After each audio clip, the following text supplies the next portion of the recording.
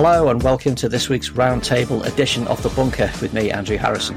On today's podcast, heatwave or third wave? You might be outside going salmon pink in your shorts, but the Delta variant, the corona variety formerly known as the Indian variant, is on the rise, and the supposed Great Escape of June the 21st is under threat. But why are we focusing on a date when we should be focusing on the worsening COVID figures? And as the rubble settles after Twisted Firestarter Dominic Cummings blew up the Commons committees last week, the surprise is how little his revelations seem to have mattered. The polls have shifted only marginally. And our special guest is Musa Okwonga, commentator, presenter of the Stadio Football podcast, author of One of Them, an Eton College memoir, poet and all-round splendid chap. So we're going to seize the moment to talk about football's weirdest year.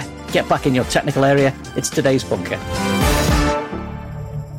Welcome to The Bunker. Let's meet the panel. First up, welcome back to writer, actor, singer, broadcaster and cook Alex Andreou. Hello, Alex. How are you?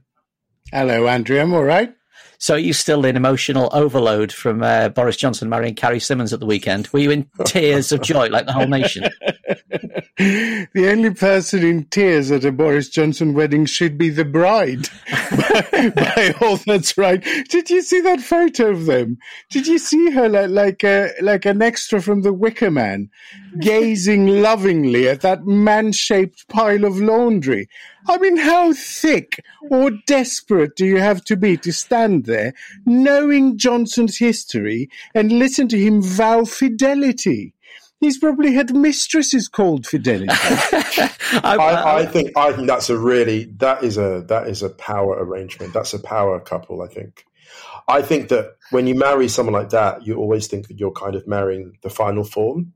And that he's achieved. Yeah, I really think that when you marry someone like that and you tie yourself to a mast, like you're really kind of saying he's been on this big emotional, spiritual journey, but I am his final resting place, and we're going to go and conquer everything. And frankly, I mean, they're kind of right. I mean, it's grim to say it, but 80-seat majority. I gotta tell you, Musa, I love your optimism, but many have tied themselves to that particular fucking mast. Have at it, Alex. Have at it. Go try your luck in 5 years. No. Yeah, I mean, far of it for me to rain on anybody's wedding day, but my favourite comment on the whole thing was the caption, "When your dad drops you off at Coachella." I thought that said that absolutely everything. Oh, my God. But meanwhile, in the real world, Alex, Lord Geit has just decided that Johnson didn't break the ministerial code when he had his flat done up at vast expense, and then didn't bother to ask where the invoices had come from or who had paid for them. Is that the end of that particular story? Is it will be papered over the wallpaper? And where does it leave Lord Geit? Well, it leaves Geit in exactly the position he put himself, as sort of Lord Chief Whitewasher, because that was the job to start with. He knows that two predecessors have had to resign when they suggested, that someone should do X or not do Y, and they had to walk. So he knew the job he was taking. But on the actual story, I mean, can we take a moment here? Apparently Johnson didn't break the code because there was no evidence of him having seen the invoices or knowing that anyone had paid for them. What is the working theory here? I mean, when the Prime Minister walks in and finds his flat looking like the set of Dynasty, what did he think? That a gang of stenciling gay vandals broke in, or that a giant tray of Ferrero Rocher had exploded mysteriously? Who did he think had paid for that? And now we're told on the day of recording that Hancock also didn't break the code, apparently, or rather he broke it, but only a little, so he doesn't have to go now. So that's what's broken is kind of bent and slightly shop soiled. But it's just extraordinary. I mean, in a way, I welcome it because, as I've explained many times on this podcast, it is this overreach that will eventually be their undoing. The more they do all this outrageous stuff, and the more they feel invulnerable, the more they extend themselves towards a position where they will be vulnerable. Also joining us, we have Atlantic staff writer and a tiny part of North London that will be forever San Francisco, Yasmin Serhan. Hello, Yasmin.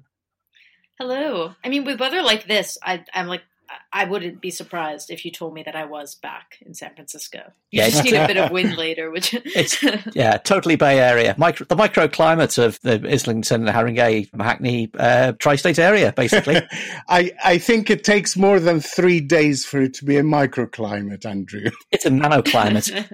Yasmin, unfortunately, sadly, we kind of drew lots, and you've been nominated Israel desk for this week. The ultranationalist Naftali Bennett is seeking to form a unity government with a centrist wing of Israeli politics in an effort to oust Benjamin Netanyahu from power.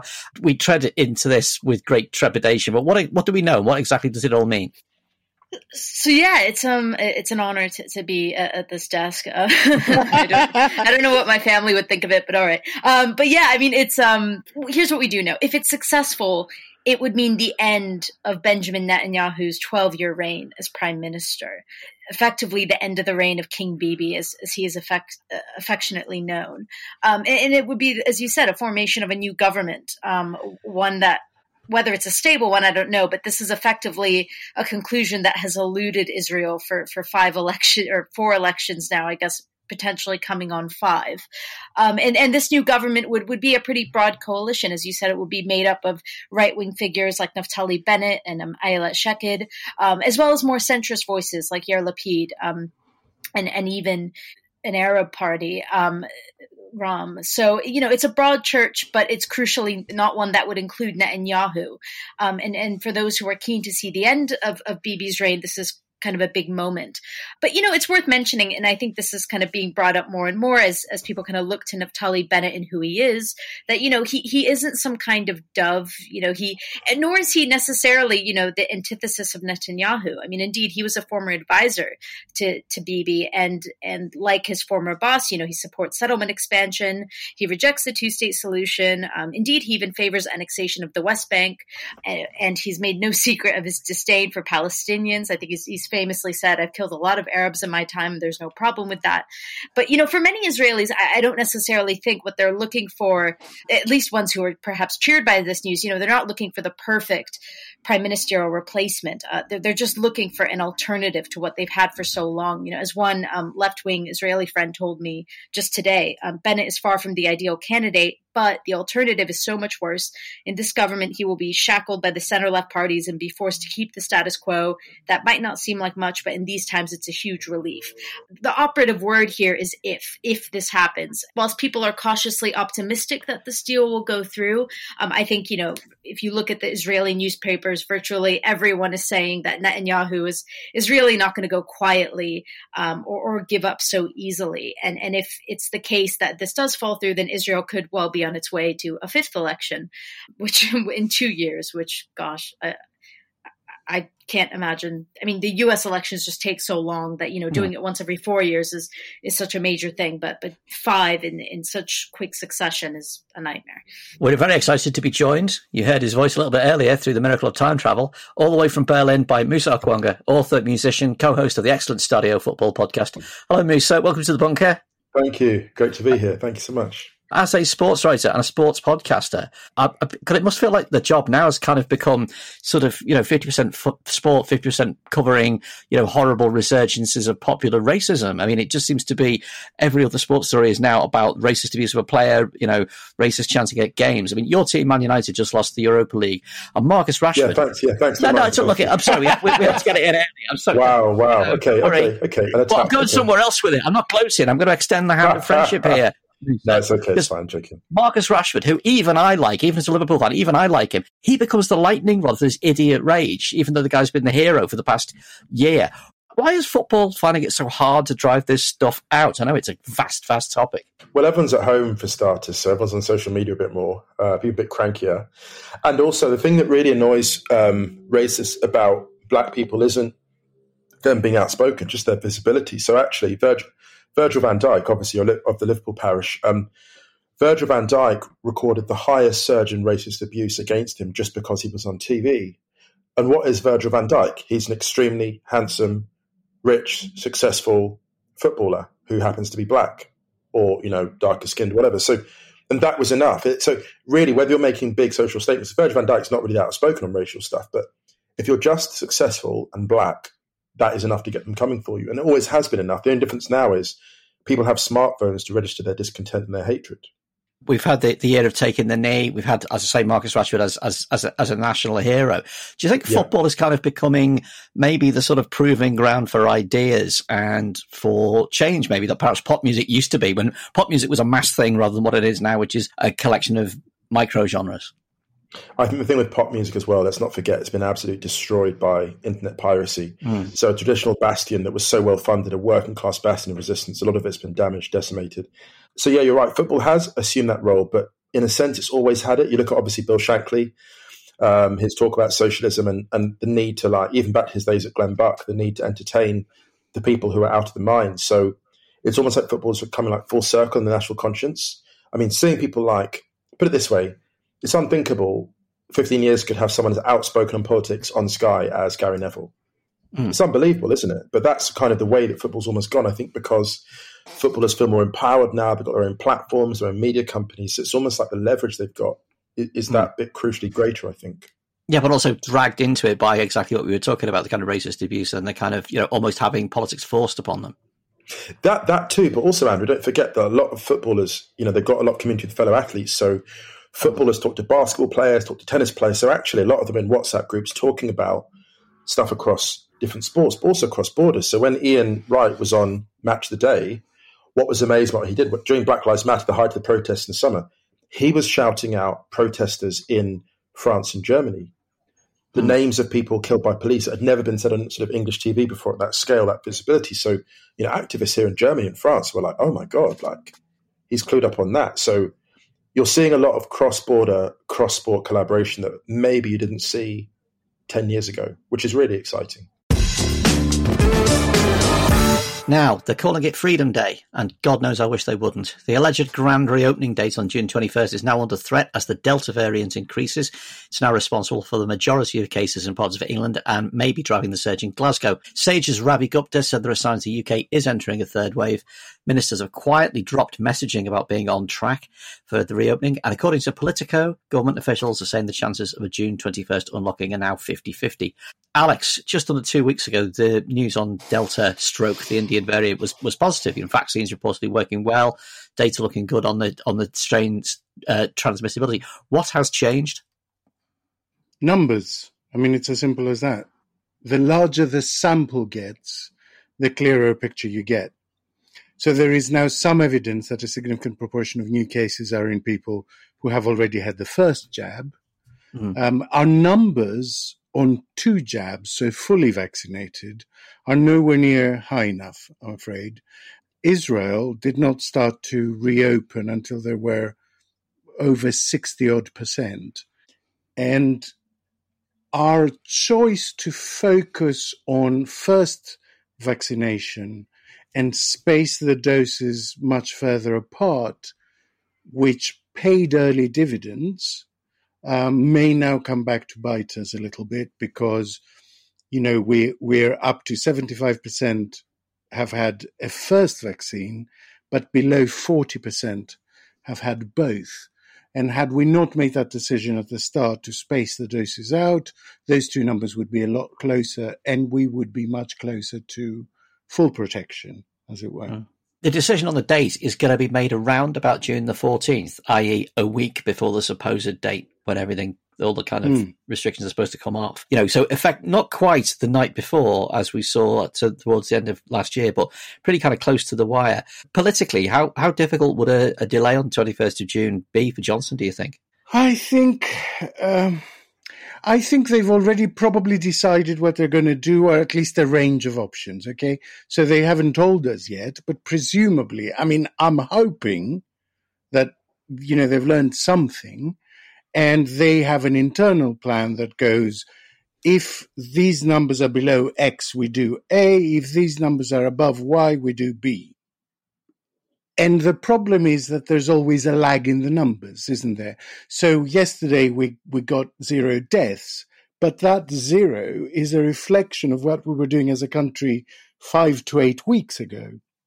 So we won't know the true reflection, health reflection of what we're doing as a country now until, 5 weeks' time. So they don't know the value of that X and that Y with enough certainty at the moment to decide which part of the plan they're going to do. The worry is that since the government have made exactly the same mistakes this time as they did last autumn and last spring, the worry is they will follow the same pattern and sort of open, but then try to do a series of confusing local measures, which we know will be communicated disastrously and won't work. Do you remember schools opening for one day and then being closed the next? So that's the real worry, actually. This focus on June 21st, we're actually contributing to it ourselves, aren't we, with even talking about it at the moment. Should the focus just come off this idea of an immovable date? I mean, Johnson himself has been contradicting himself by saying that the path's immovable, but we'll be led by science, we'll be led by data, not dates. Well, it's one or the other, isn't it? I mean, it shouldn't the decision or the messaging be to just take the emphasis off this date? Yes. The short answer is yes. Data, not dates, was the buzzword at the beginning, and then they proceeded to make a huge milestone of this approaching date. I understand the difficulty to a certain extent. So I understand that, for business to be ready to reopen, they have to have something to aim towards. You can't just leave people with indefinite lockdown. But at the same time, I think they could have been a lot more open about data beginning to point the opposite way. And I think they have been reticent, which is again a mistake they made the last two times. So when the data started going against them, they did this thing of trying to manage people and massage perceptions and go, instead of going from actually it doesn't look good, they went to, oh, yeah, it's still looking all right. Yeah. No, we'll be fine, I think. And then the next day a little more glum, and then the next day a little more glum to sort of try and prepare people for the inevitability that it won't be this thing they promised. And I think that is a mistake. That is treating people like children. I'm starting to get the impression that this is what it's like being at home with Boris Johnson. This is what Carrie Symonds is now getting used to. It's going to be fun. It's going to be fun. It's going to be hound. But Boris, the kitchen's burnt down. Oh, well, I don't know. Yasmin, aside from the politics, how do you think that the public would react if June the 21st is pushed back? I mean, I've been thinking about this a lot because, it comes up obviously in conversation and now it's being widely covered. I think it's worth stepping back though and kind of refreshing ourselves on what June 21st even means. So, I mean, as I understand it, and correct me if I'm wrong, it means nightclubs reopen, restrictions on large events like festivals are lifted, same thing with wedding attendance, and that, the sort of social contact limits that we've had in place, the 1 meter rule and such, that those are lifted as well. I mean, I don't know. I mean, I haven't seen polling on this, admittedly.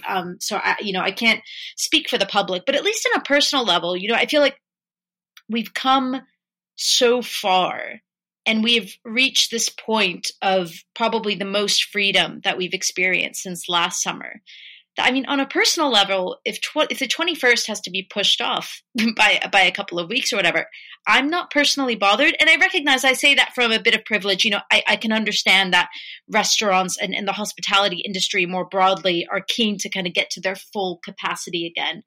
But just as a person who is, very privileged to be in the case of being half vaccinated, I'm still wary of kind of being out and about. It's been lovely to go back to restaurants and pubs with friends, but I'd be lying if I said it wasn't a bit wary to kind of be sat indoors and thinking, oh, should I really be here? Maybe I should go take that outdoor seat. We're still not there yet. And I think people know that. And I think you can level with them and not, as Alex said, treat them like children and being like, look, we've made it this far. You can still go out and do a lot of things. We have a lot more than we did before. But to really get over this hump and to overcome this, we need to do this cautiously. And if that means pushing a date back, I mean, gosh, I don't really care. I mean, if we get to that far. But, I can understand why people would be frustrated. But again, it comes back to that point that you all were just talking about, which is that, we really shouldn't be pushing this as sort of a deadline that you're kind of constantly chasing. It has to get to the circumstances where it's appropriate to sort of reintroduce the lifting of those kinds of restrictions. And if we're not there yet, we're not there yet. Musa, how are things in Berlin? I mean, we got quite a lot of detail on Germany early on in the pandemic, and then it all sort of fizzled as we kind of got into, concentrating on our own vaccine rollout and lockdowns that were on and off. And, do you feel safe or safer at the moment? I do, but I'm lucky because I live in, I'm geographically very fortunate. So Berlin is not that many kilometers from the Polish border, and it's surrounded by forest. It's not near other major cities. So it's kind of an island. And so for a city of its size, about 3.5 million people, the cases here have been fairly low throughout the pandemic. So we're kind of a bit isolated as a happy kind of geographical and historical accident. In Germany more broadly, the problem we've had is a bit of gridlock because it's a federal system. So you've got all the different states with different COVID restrictions and regulations. And the other problems compounded is that it took a bit longer to get the vaccine delivered. So there was a bit of hesitation and frustration among the general German population. But the really good thing is now they're vaccinating 1 million people a day. It's super fast now. And so we went from having almost no one I knew being vaccinated to like a load of us. The short story is that in Berlin this Friday, they're opening up all outdoor dining and shopping without the need for a negative COVID test, which is an incredible, like just that sounds like, statistically it sounds like a lot, but in terms of anecdotally how it feels here, honestly, Andrew, there was no sense we were going to have an actual summer. And now, the start of June, we're like, my God, we're going to have 3 months of summer. We're actually going to have an enjoyable summer, with precautions. And that's all anybody ever asked for, I think. Let's get down to the most important point. When are the raves starting again? Oh, my God, don't even joke. Well, this is Berlin, so some people, I suspect some people never stopped raving. And from the stories I've heard, it's Berlin, of course. Some people were like, oh, my goodness, all these open spaces, let's go and rave in these open spaces. But there are outdoor events happening again soon. There's going to be DJ events happening. So without wanting to kind of make people sound too envious, because let's respect, of course, the fact that most countries don't have this level of vaccine or any vaccine in some cases. We are just extremely fortunate to be in a country, in a city which has this access. So as long as we're responsible, it should be an enjoyable summer. Yeah. We saw a lot of very conspicuous anti-vaxxer activity in protests in Germany sort of earlier in the year with a significant crossover with the far right, where conspiratorialism and extreme politics kind of cross over. Are you still seeing that? Is that still significant there? They're really trying the conspiracists, but everyone just laughed at them. Now, the far right have, let's not obviously disregard the far right altogether. The far right have about 11, 12% in the national polls, which doesn't sound like much, but that's a far right neo-Nazi party. One of whose leaders was called a fascist by the German Constitutional Court. So it's not good. And the conspiracy theorists are there. We've got the second highest number of QAnon believers in the world in Germany, which doesn't often make it out of German media, but that's the case here. So we're watching the far right very carefully. The positive thing is that the Green Party, who are kind of like they're kind of a centrist party with progressive elements. They've done extremely well in the polls during the pandemic. And they're going to be a really, really good competitor for the incumbent Conservative Party at the moment, the next elections in autumn. So politically, Germany has kind of, for now at least, sidelined the worst excesses of the conspiracy theorists in the far right. Because, and I want to add this point, the scientists, the virologists throughout the entire pandemic have been extremely clear in their messaging.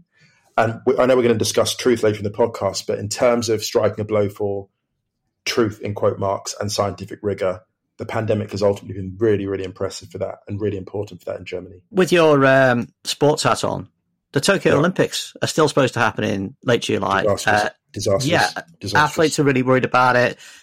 The Japanese populace is enormously worried about it. I'm guessing from your tone of voice, you don't think they should go ahead. Do you think they will go ahead? I think it's a disastrous idea. I'm nervous about the Euros as well, to be honest. Right. I think that Europe's done really, really well, considering all the different geographies it's had to engage with. And the Euros feel such a backward step. Like, why not just have them all in one city? I mean, I don't think we should have them at all, to be honest. And I say that as a football fan. I don't know why they're happening. If they were going to happen, have them happen in one city. But this idea of flying all over Europe right now, just when things are under control or getting under control, I'm sorry, it feels like that Shakespearean word. It feels like folly, to be honest. Sheer folly. Yeah. Alex, while we're on travel, the British government does not seem able to make its mind up about foreign holidays for British citizens. A Survation poll found that 2/3 of British people think foreign holidays are a bad idea this year, 83% planning on staying in the UK. But 17% of them do plan on heading abroad, and of them, more than a third so that when they come home, they're only going to follow some of the government's rules when back in the UK. I mean, where is all this coming from? Is this because we haven't had clear, straightforward messaging? We've had this green, red, amber thing that changes every 5 minutes? The problem here has been the same problem that the government has had throughout. And it is a problem of their own creation. Okay, so let's not dance around the various satellite mini issues. At the core of this is the fact that this particular gang, for years, starting with the referendum campaign, gave voice to the notion that since experts don't get everything right all the time, everyone's opinion is equilibral. They propagated conspiracy theories which pitted the ignorant against the knowledgeable and popularized the idea that uncivility, belligerence, ignorance, and most of all, kicking anyone suggested you do something, even when that something is clearly for your own benefit. That all these things made this country great. And we are now seeing the result. They can't turn around and tell a country that they've been nudging towards a sort of a form of chaos for years. They can't turn around and say, now you have to listen to the experts because these are good ones. Okay, it doesn't work like that. And what you get is people rioting in shopping centers wearing a V for Vendetta mask because they refuse to wear a surgical mask. And we saw that. We saw a video of that at the weekend. This is the whirlwind that they reap, having sown the wind for years.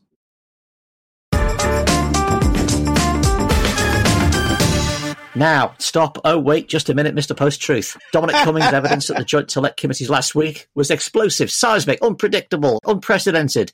All your favourite superlatives. The 7-hour hearing was Glastonbury for politics junkies, yet all of Cummings' revelations about Matt Hancock's serial lying, Johnson's love of chaos, because it shows who's in charge, him, and the scandalous dithering and complacency over successive lockdowns seems to have made comparatively little difference to politics in the outside world.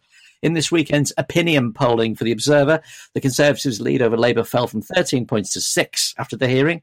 That's 42% over 36%, although Johnson's personal approval fell from +6 to -6. But it wasn't a huge and dramatic change. So if a government can be so publicly taken apart by a former advisor and then nothing really happens, what does that mean for future governments and elections? Yasmin, Cummings spent the past 5 years undermining the value of truth and evidence, and now he's stunned that his own evidence doesn't seem to matter to large numbers of voters. Is it all his own fault?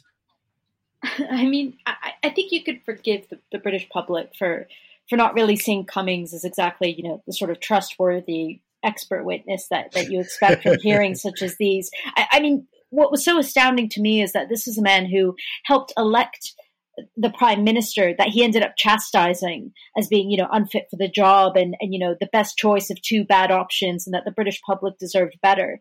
I mean, many of folks who are listening might have agreed with his assessment, but they're not going to soon forget that Boris Johnson is in Downing Street in large part because of him and because of his contribution.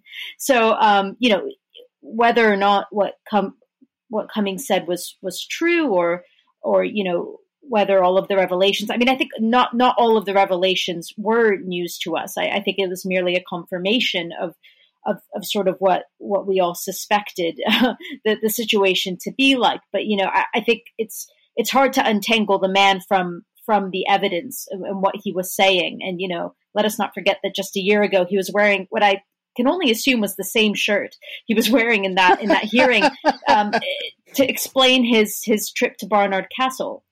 Yeah. So, what can you do? It's not exactly a hair shirt either. The irony is, just as you say it, in our favourite poll of the week, the opinion poll for The Observer, it said that 71% of people don't trust Cummings personally himself, but 60% of them believe that what he said was true. So they believe him, they just don't trust him, which just seems to be kind of almost the imprimatur of the time. Do you know what I mean?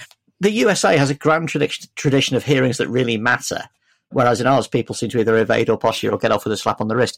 What did you make of this one, apart from the shirt? I mean, to be honest, I was on deadline for a story completely unrelated, so I actually didn't tune into most of it. I tuned into about an hour and a half of it on a walk later in the day. But yeah, I mean, I think what struck me was that, this is even if he was saying a lot of what we knew to be true, either at the time or after, about the government and its failure to act quickly enough and kind of all the internal politics of it, that, you know, this is a guy with an axe to grind. And like all the things with, you know, the Spider-Man memes and all the just these very random references that, you know, made it television gold. But at the end of the day, it's like, this is one of the most important and serious crises that this country has faced in a generation. And the accusations he was leveling were incredibly serious. But at the same time, given who the person was and just the context and some of the random things that were said, it was just hard to take a lot of it seriously. It's the same. So it was, yeah, it was unlike any hearing I've watched, even partially, or probably will watch again, hopefully. Nesrine Malik was writing in The Guardian that if nothing sticks to this government, it's because nobody's making it stick. And a kind of argument is that the truth isn't the facts, it's the narrative that people can hold in their heads. Is this why kind of centrists and progressives and people like us get so frustrated when evidence doesn't, you know, blow the government out of the water? You know, here's the evidence, why won't you convict? Yeah, I mean, I think she's absolutely right there. I mean, that was the central issue with Brexit, wasn't it? I mean, this idea that the pro-Brexiteers really had this narrative that people could latch onto, whereas those who were in favor of Remain didn't, you know, really offer a compelling counter-narrative. They simply, you know, attacked the Brexit narrative and offered all the statistics to sort of, you know, kind of disprove it and stuff like that. I mean, I think you've got a similar case here where there isn't, you know, the way I see the sort of government narrative being shaped up is that, you know, we face this unprecedented global crisis, but we've come back fighting, and now, you know, we're leading the world in vaccinations, and you can kind of see the narrative writing itself. And yeah, I mean, it's kind of astounding to think that given everything we know about the mishandling of this crisis, I'm a bit skeptical about the English public specifically. Actually, I'm really skeptical. I think when we talk about narrative, we presume that people are actually there to be convinced. I don't think they are. I think that this works very well for a lot of people. I think we'll talk about Brexit, and I say that as someone that lives in the EU, a lot of people never saw the EU as a grand prize. They never saw the right to travel and live abroad as a grand prize. They felt it was an imposition because they're English nationalists, a lot of these people. They'd never want to live abroad for an extended period of time. For them, holidays and the odd like holiday home are fine. But Brexit, the EU is an imposition for a lot of these people. And what is not being said enough, quite frankly, is a lot of people are very comfortable. They've got their mortgages, they've got their buy-to-let property, and they can sit back and watch the world burn. And so when Dominic Cummings is on TV talking out of his neck, it's kind of just entertainment for them. This is the thing. There's a lot of people, and I say this as someone like, you know, a lot of my contemporaries from university, some of the biggest Leave voters I know, the biggest Brexiteers, like that demographic of the middle class, upper middle class, living in those like London suburbs, living in the kind of, they're extremely comfortable. And that is a solid, that group of like aspirational quote mark people. I don't know when aspirational came to mean selfish and care about nothing else, but they're the aspirational lot. They're completely fine. This is the thing, whatever Cummings says, whatever anyone says, like the odd 10% fluctuation in the currency doesn't really affect them because they can pay their mortgages. And that's it. And I'm sorry to sound bleak about this, and I'm not criticizing Nerine. Narine's an amazing commentator. I think the group of people that are there to be convinced is radically smaller than centrists think, which is why they're getting so frustrated because they can't work it out. They can't work it out. But that is our stock in trade on these podcasts, our wild frustration. Yeah. I'm not blaming you for it. I'm just saying that like it's not as much as your fault as you think. Because I listen to you guys and I'm like, it's not as much your fault as you think. These are long-term trends that it's hard for you to interrupt. What was your own take on coming from your safe distance? As you know, because here it was kind of a mixture of biggest show in town and let's have a look at the pantomime villain again, and the kind of minutiae got a lot more attention than the kind of the broader view that you've just discussed there. I was angry, quite frankly, because this man is a pantomime villain. He's not special at all. There's nothing smart about him. He's not a particular genius. We had Steve Hilton, same thing. I think actually for him, the only bleak consolation I take from it was actually the vanity of like, he thought he was the kingmaker.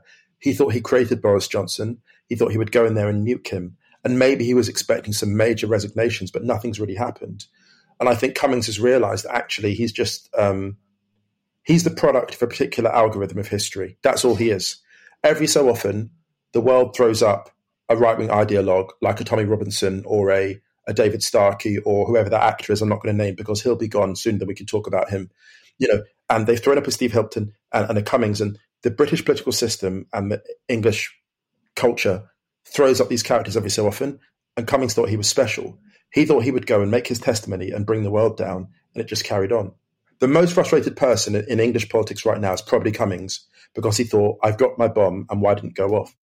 I'd like to split the difference between Yasmin and Musa in that, first of all, I think there's a lot more to come out. And I think you can see that in the government's reaction to Cummings' testimony.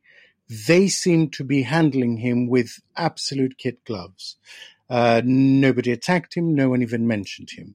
And I think that means that the purpose his testimony served was merely to pull his jacket to one side and show the holster. I don't think he expected this to be the big bomb. I think there's much more stuff to come out.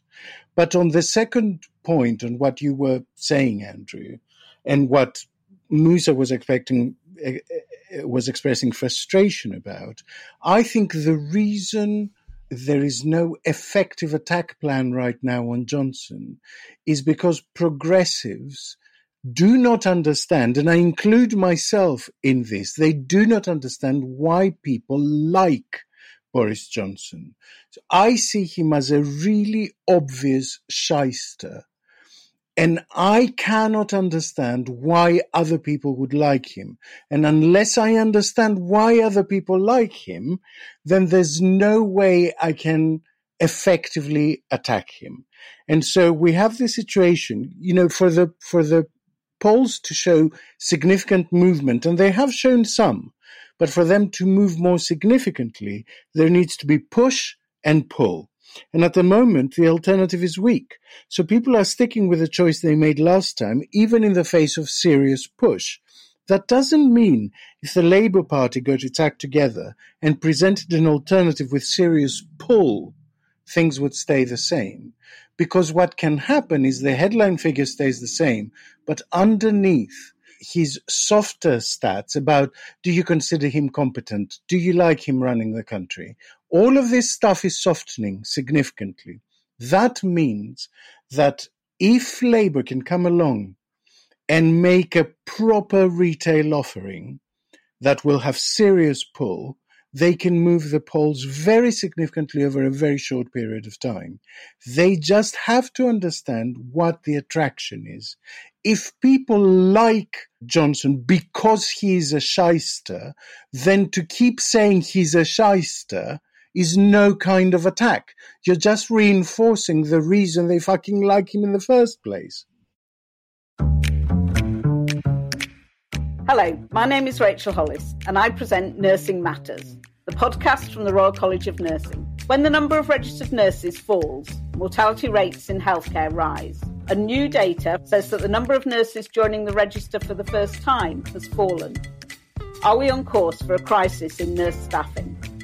That's Nursing Matters from the Royal College of Nursing, for everyone who cares about nursing and healthcare. Find us on Apple Podcasts, Spotify, or wherever you get your podcasts.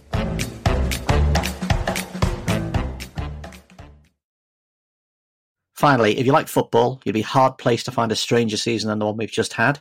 Empty stadiums, COVID isolation, VAR ruining everything, and of course the disastrous European Super League. It has been a tough old time. So what have we learned, and will the game change? Musa, you present Stadio, the fantastic football podcast which covers all footballing matters across the continent. I'm not going to ask you if you've got over the Europa League final. We've dealt with that one. I want to ask you instead, as a Man United fan, I want to ask you, Germany was the first country to allow football again in May of last year. Yeah.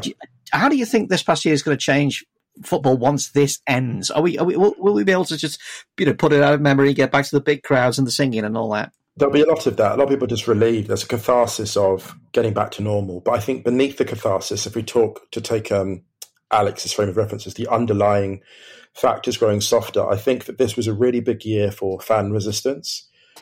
The resistance to European Super League was so brutal and so swift that the Glazers, the owners of Manchester United, spoke out more in the last 2 months than I can remember them speaking in the last 16 years. So corporate boardrooms across Europe were absolutely rattled by the backlash to the European Super League. How that plays out in the long term, I don't know, but there's definitely the energy there. And I've got to say as well, shout out to the German ownership system of having, I think in Germany, 51% of the clubs are owned by fans, right? So that meant that the German clubs couldn't go hell for leather into the European Super League plans because the fans were really strong. So I think, well, I'm cautiously optimistic about what this means for football in the long term, even the fans are back. Yeah. The idea that kind of a model could ever take hold here is kind of fanciful, isn't it? Because 51% of a European Super League candidate team is in the billions. I mean, you can't raise that from, you know, meat raffles. You can't raise that from sponsored swims. So, like, where do we go? And bearing in mind also that you, Musa, I as a Liverpool fan, Alex as a Spurs fan, we're all guilty men in this, aren't we? Our teams, we're all involved.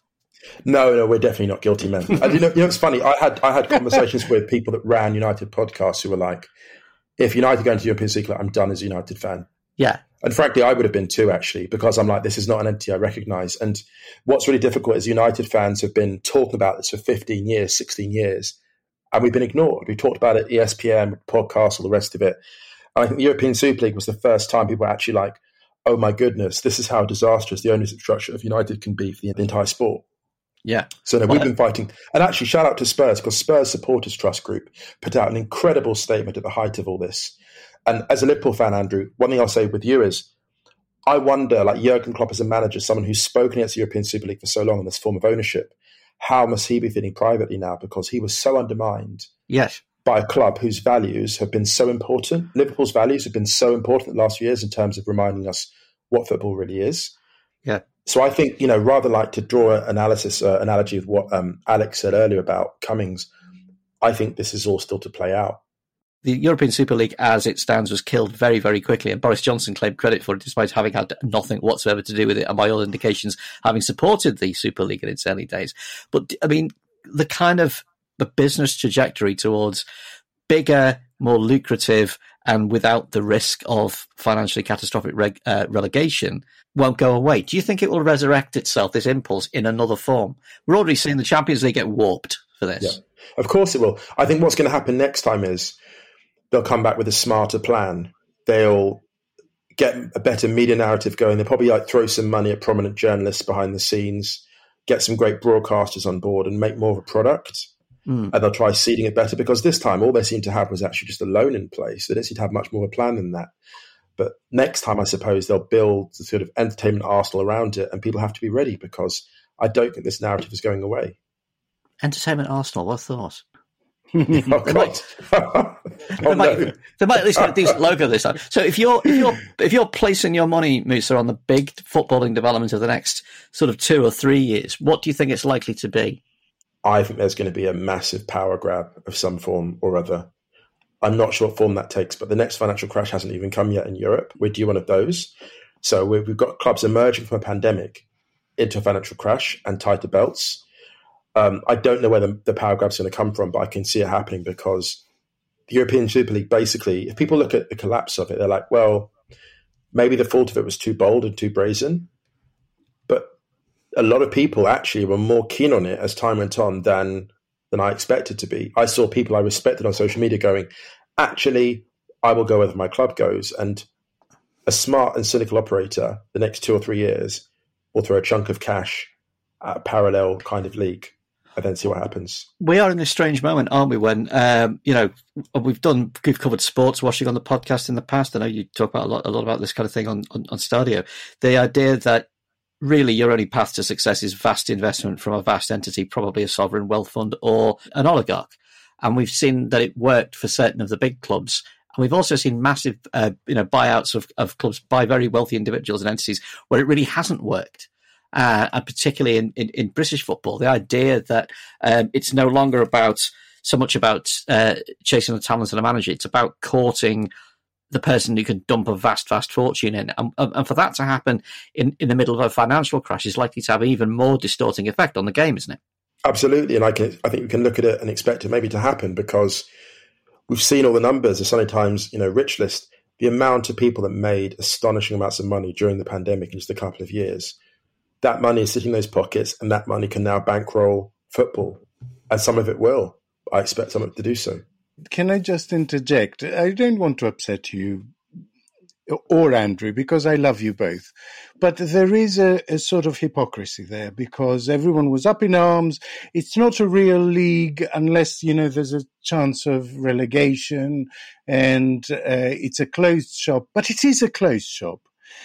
So as football fans, we have to be honest with ourselves. Manchester City, having fucking billions pumped into them over the last decade, they're not going to enter next year's competition fearing relegation, are they? If we're honest, are they? Is that going to happen? But that's not the point. No, that's what, but the point is, then you have to take it to its logical conclusion and say you cannot gobble up all this cash.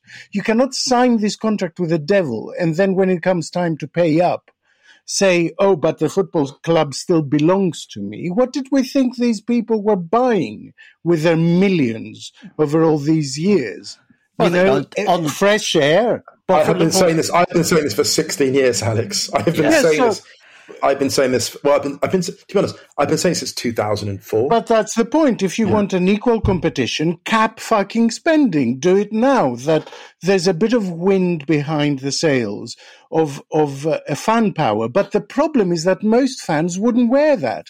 The problem is that most fans want a Manchester City that someone is pumping billions into. They want sovereign wealth funds building them new stadiums, but they also expect that these people don't own the club. They own the club. You can't have both. That's the extent to which fans are willing to walk away from their teams in that weird few days, I think shows that it's not that people are not just purely in it. But what I'm saying is, let's not just do it for show. Yeah, I play a fantasy league every year. We all start with the same amount of points. If I was playing a fantasy league in which I started with 10 points to spend on players and I knew someone else was starting with 200 points to spend on players, it would be no fucking fun to play. Agreed. Because it wouldn't be a real league. Agreed. Completely agree. Yasmin, football or soccer is not the most popular sport in America. Were you surprised at how enveloping an issue the Super League became here with even Johnson getting involved? I'm going to be completely honest with you, Andrew, despite the fact that I'm ostensibly an Arsenal fan. And that's both because my boyfriend is an Arsenal fan, but also because we live about 10 minutes away from the stadium. I am not really into sports. And to be honest, had it not been for the politicians' intervention, I may not have even paid any notice to the European Super League. And, I think it does say something when someone who seems as about disinterested in football as I am, like Boris Johnson, has to say something that you realize that it's kind of a big deal and possibly worth paying attention to.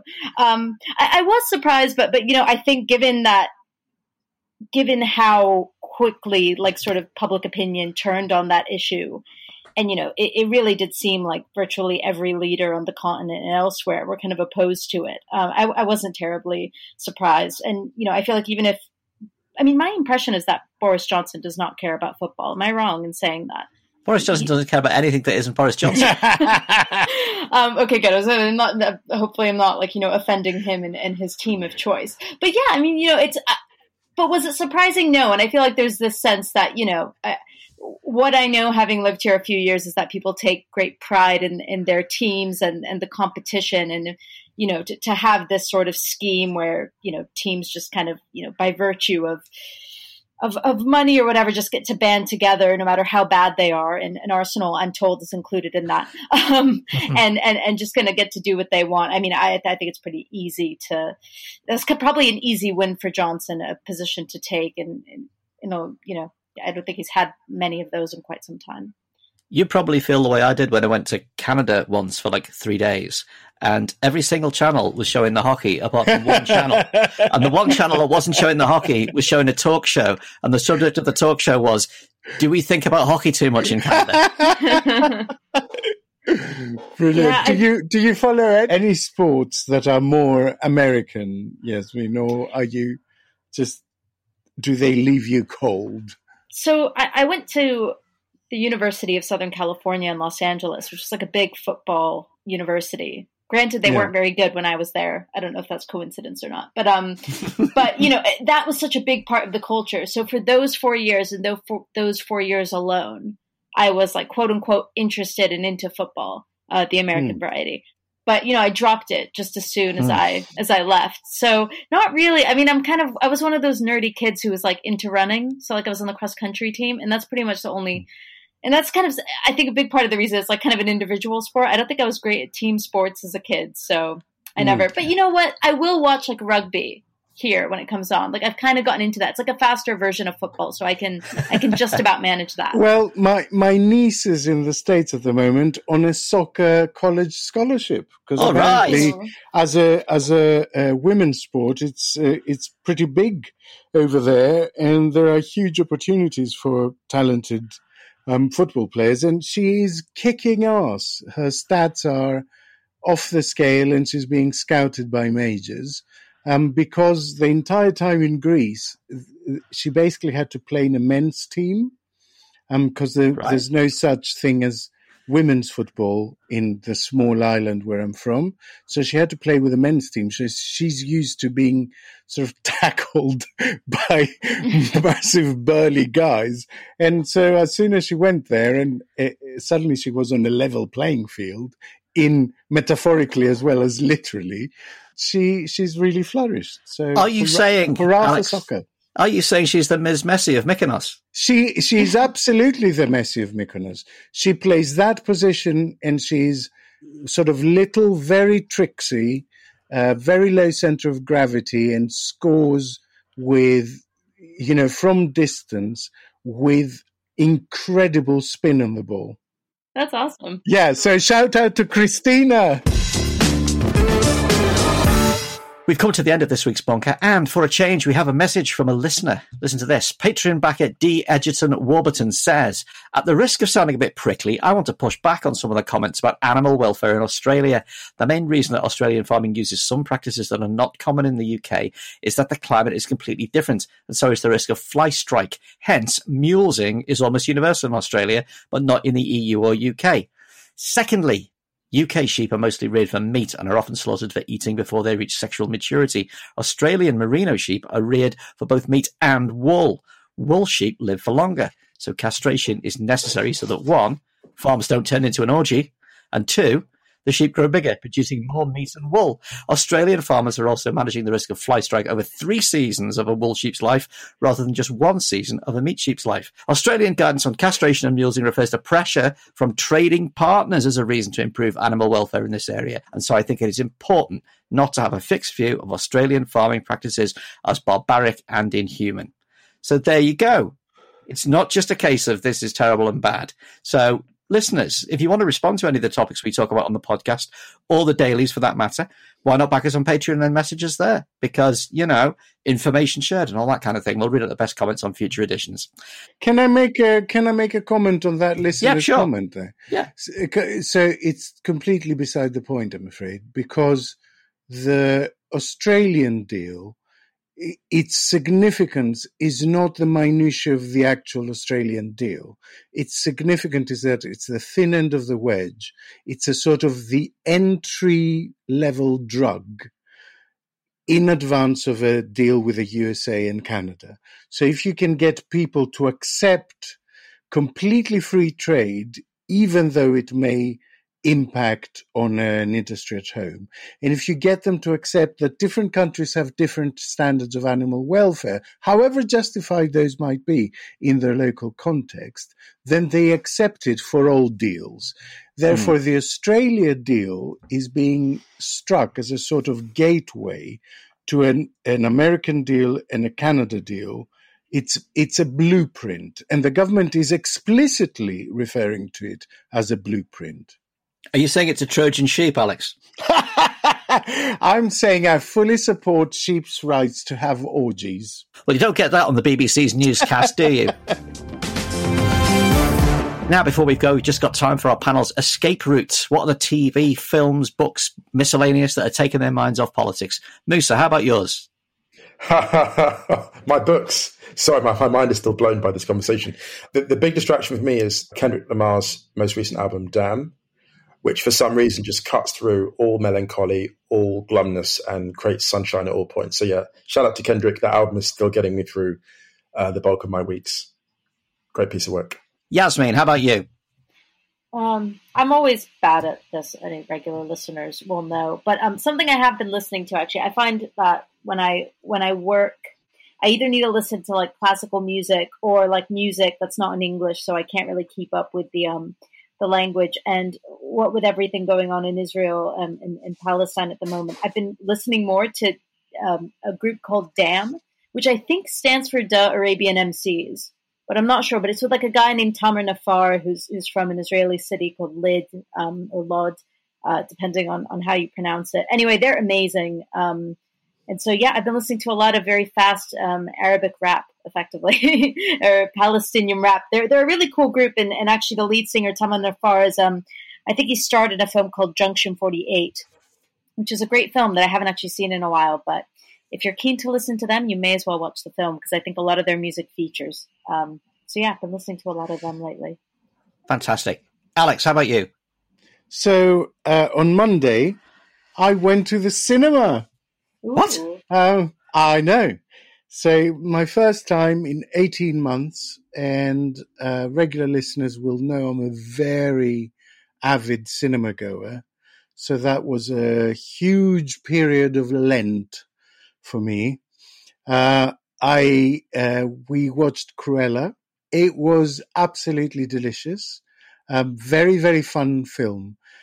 It's almost as if Disney, having acquired Marvel and having done very well in their sort of crossbreed, WandaVision and those sorts of projects, there's cross-pollination going the other way, in that, Cruella is basically a supervillain origin story.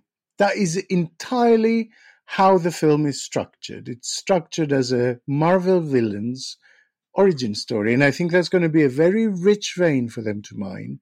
Emma Stone is superb in it, but I weep for her because, as superb as she is erased in every scene by an Emma Thompson that is simply scintillating as the actual villain of the piece.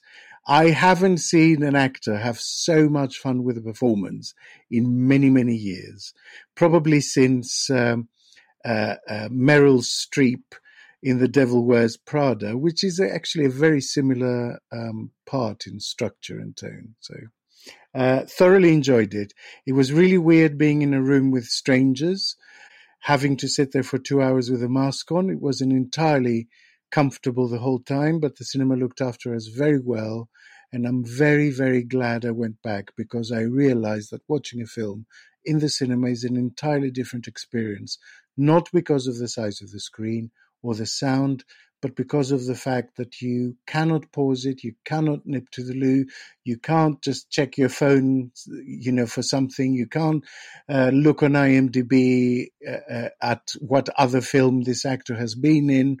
You have to concentrate entirely on the thing in front of you, and that single focus is something that I have missed very, very much. It's an enforced attention machine. Yes. Well, mine's also a film. The fantastic new Ben Whishaw movie, Surge, in which Ben Whishaw plays a man with the most boring job ever. He just works searching people at Stansted Airport. Not even a high-end customs person. All he does is just make sure you haven't got any scissors in your pocket. And he is driven to crack by a series of tiny, tiny, tiny things, and goes off on an odyssey across North London, where he effectively steps outside of civilized boundaries and almost goes prehistoric, and loves it and enjoys it. It's not a comedy, it's a thriller. It's quite a dark thriller. It's psychological. It's a bit like if Falling Down with Michael Douglas was a lot less moany white guy and an awful lot less racist, it would be this film. It's an astonishing, really powerful piece of work. And it's out streaming now, so I watched it at home. But I didn't find myself looking at IMDb because I was completely smitten and stricken by it. And it's really worth seeing. It's called Surge. It's got Ben Whishaw in it, and it's out now. And that's the end of this week's Bunker. Thanks to Alex Andreou. Thank you. To Yasmin Saran. Thanks for having me. And to our special guest, Musa Okwonga. Thank you so much. Great pleasure. We'll be back tomorrow with another Bunker Daily and the full-length show this time next week. Do follow us on Spotify, Apple Podcasts, or your favourite app. Remember, you can back the Bunker on Patreon. Just search Patreon Bunker Podcast. You will get the podcast early. You will get our splendid merchandise. You'll get access to our live Zooms. One's coming soon. And backers, of course, get an honorary salute on the show. Here are some now. Hello and best wishes from me to Tim Marriott, Mary, and Tarquin Shrapnel Carruthers. I think that's not a real name. It's a big thanks from me to David Book, Lewis, and David Collins. And finally, best wishes from me to Phil Rollison, Claire Harradine, and Reshi Six String. Try saying that in a hurry. We'll see you all next time. The Bunker was produced and presented by Andrew Harrison, with Alex Andreou, Yasmin Saran, and Musa Okwonga. The assistant producers were Jacob Archbold and Yelena Sofronievich. And audio production was by me, Alex Shrapnel Reese. Music by Kenny Dickinson. The Bunker is a Podmasters production.